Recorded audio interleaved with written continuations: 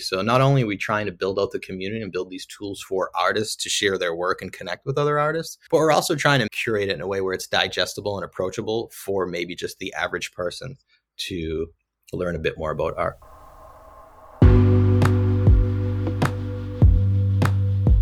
This is Art Is, a podcast for artists, where we brainstorm the future of the art world and the creative industries. Today, I'm sharing part 2 of my conversation with Jonathan Smith, artist, designer, and co-founder of Choice Art, a new community platform that is revolutionizing the virtual gallery, along with the way artists connect with each other and their audiences. If you haven't listened to part 1 of our conversation, I recommend you go back to Season 3, Episode 11. In that first half of our conversation, John shares his journey as an artist, recounting his cross-country move to San Francisco and the formative role of Flickr in his creative and professional network development. We discussed digital authenticity, the issue of art versus content, and his exciting new app, Choice Art, which grew out of pandemic lockdowns.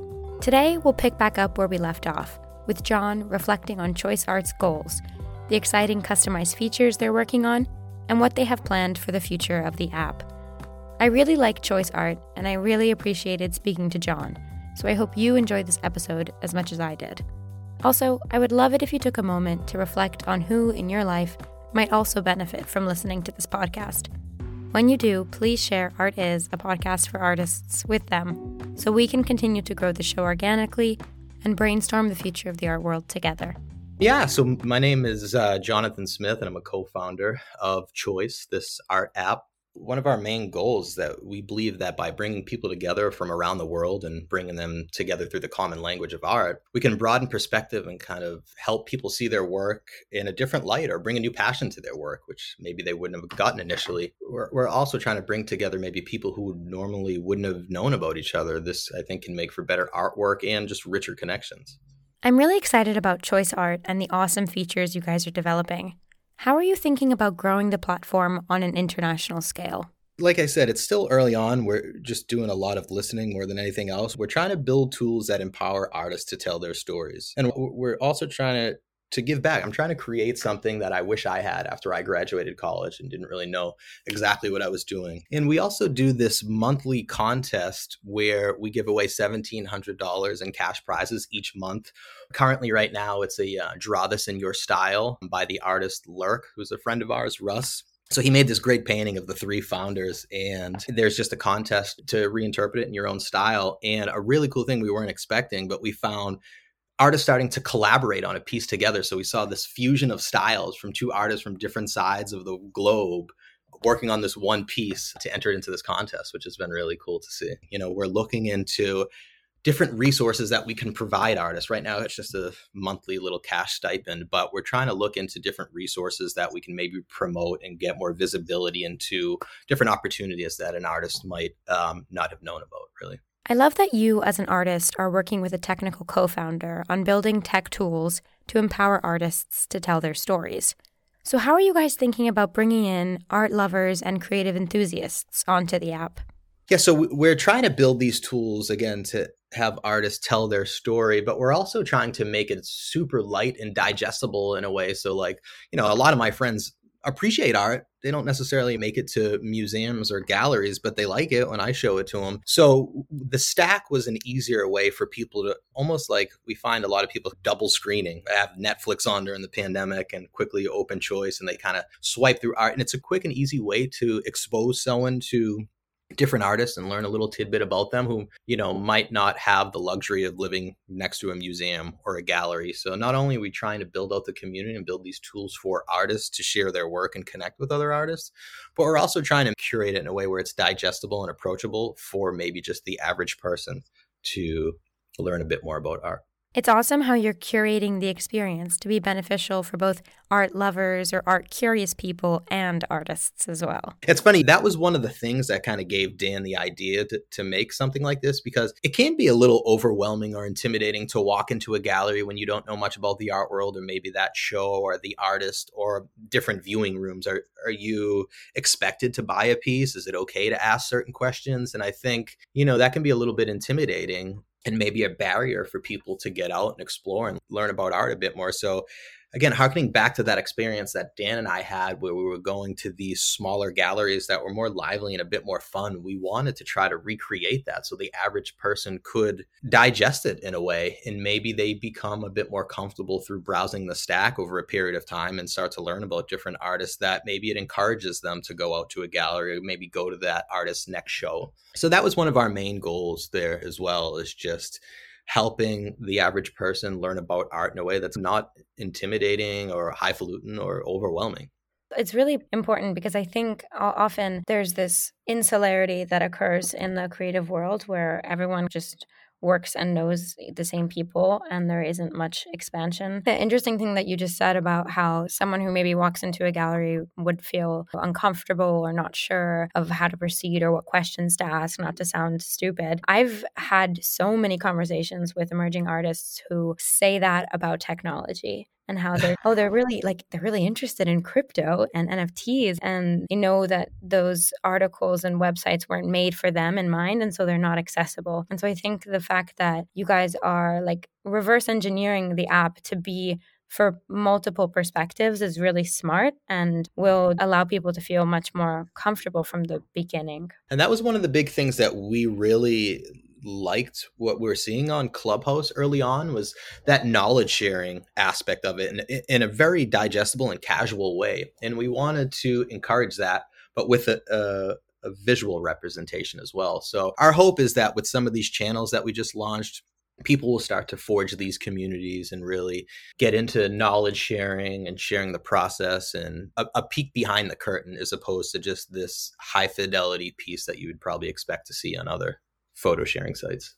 I really see so many use cases there developing, which is really great because actually I work predominantly in large scale outdoor sculpture. So it takes such a long time to make a piece. And then when you finally finish, it's like, wow, all of the work that went into it, just has vanished.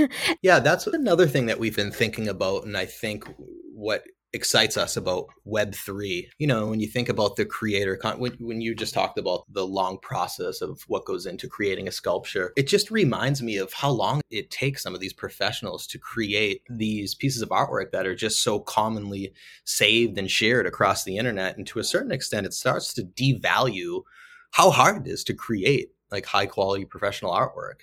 And I think one thing that we're trying to strive towards is, again, showing a peek behind that curtain, the process that it involves, but also attribution. There's so many times where an artist's work is just repurposed and reused across the internet without proper credit. And that's something that's really important to us. Personally, I have never studied marketing or have any experience with marketing, and like this whole launching of a product is just so new to me. And so I was wondering if you could share any thoughts or feelings you have around the runway of marketing a product like this and kind of introducing it to both creatives and, creative enthusiasts. Yeah, as you probably know, that is the $1 million question. That's something that I'm trying to learn myself as we go through this. I think the last year, Dan and I have spent just heads down designing and developing this application. And it's been mainly through word of mouth and sharing it with friends that we've started to gradually grow the user base. But recently, we've been reaching out to some of the artists on our platform who have a pretty large following on other social media. That's kind of been the best marketing that's worked so far, is just word of mouth, and then artists turning on their audience to the app as just an easy way to access their artwork and then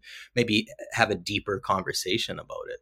But that's been, I think, the main driver so far. Again, it's very early on, but it's mainly just getting other artists in there, showing their work and starting a conversation to get the word out. How are you hoping for things to develop in a positive way? What are you seeing that you're excited about and hope to see more of? Yeah, I think right now what we're most excited about is this launch of the feature channels. So we've been speaking with a lot of different marketplaces and voices in the art world who take more of an editorial approach and do these artist spotlights. And I think they're excited to start using channels because rather than just a blog entry or a podcast, it has this visual element to it. So we're going to start to introduce a whole new line of programming and doing artist spotlights where an artist will get to talk about their work, maybe share some pieces that inspired them when they were coming up, and be able to save that and then have an artifact to then put it on your website and do with it what you will. So we're really excited to start to drive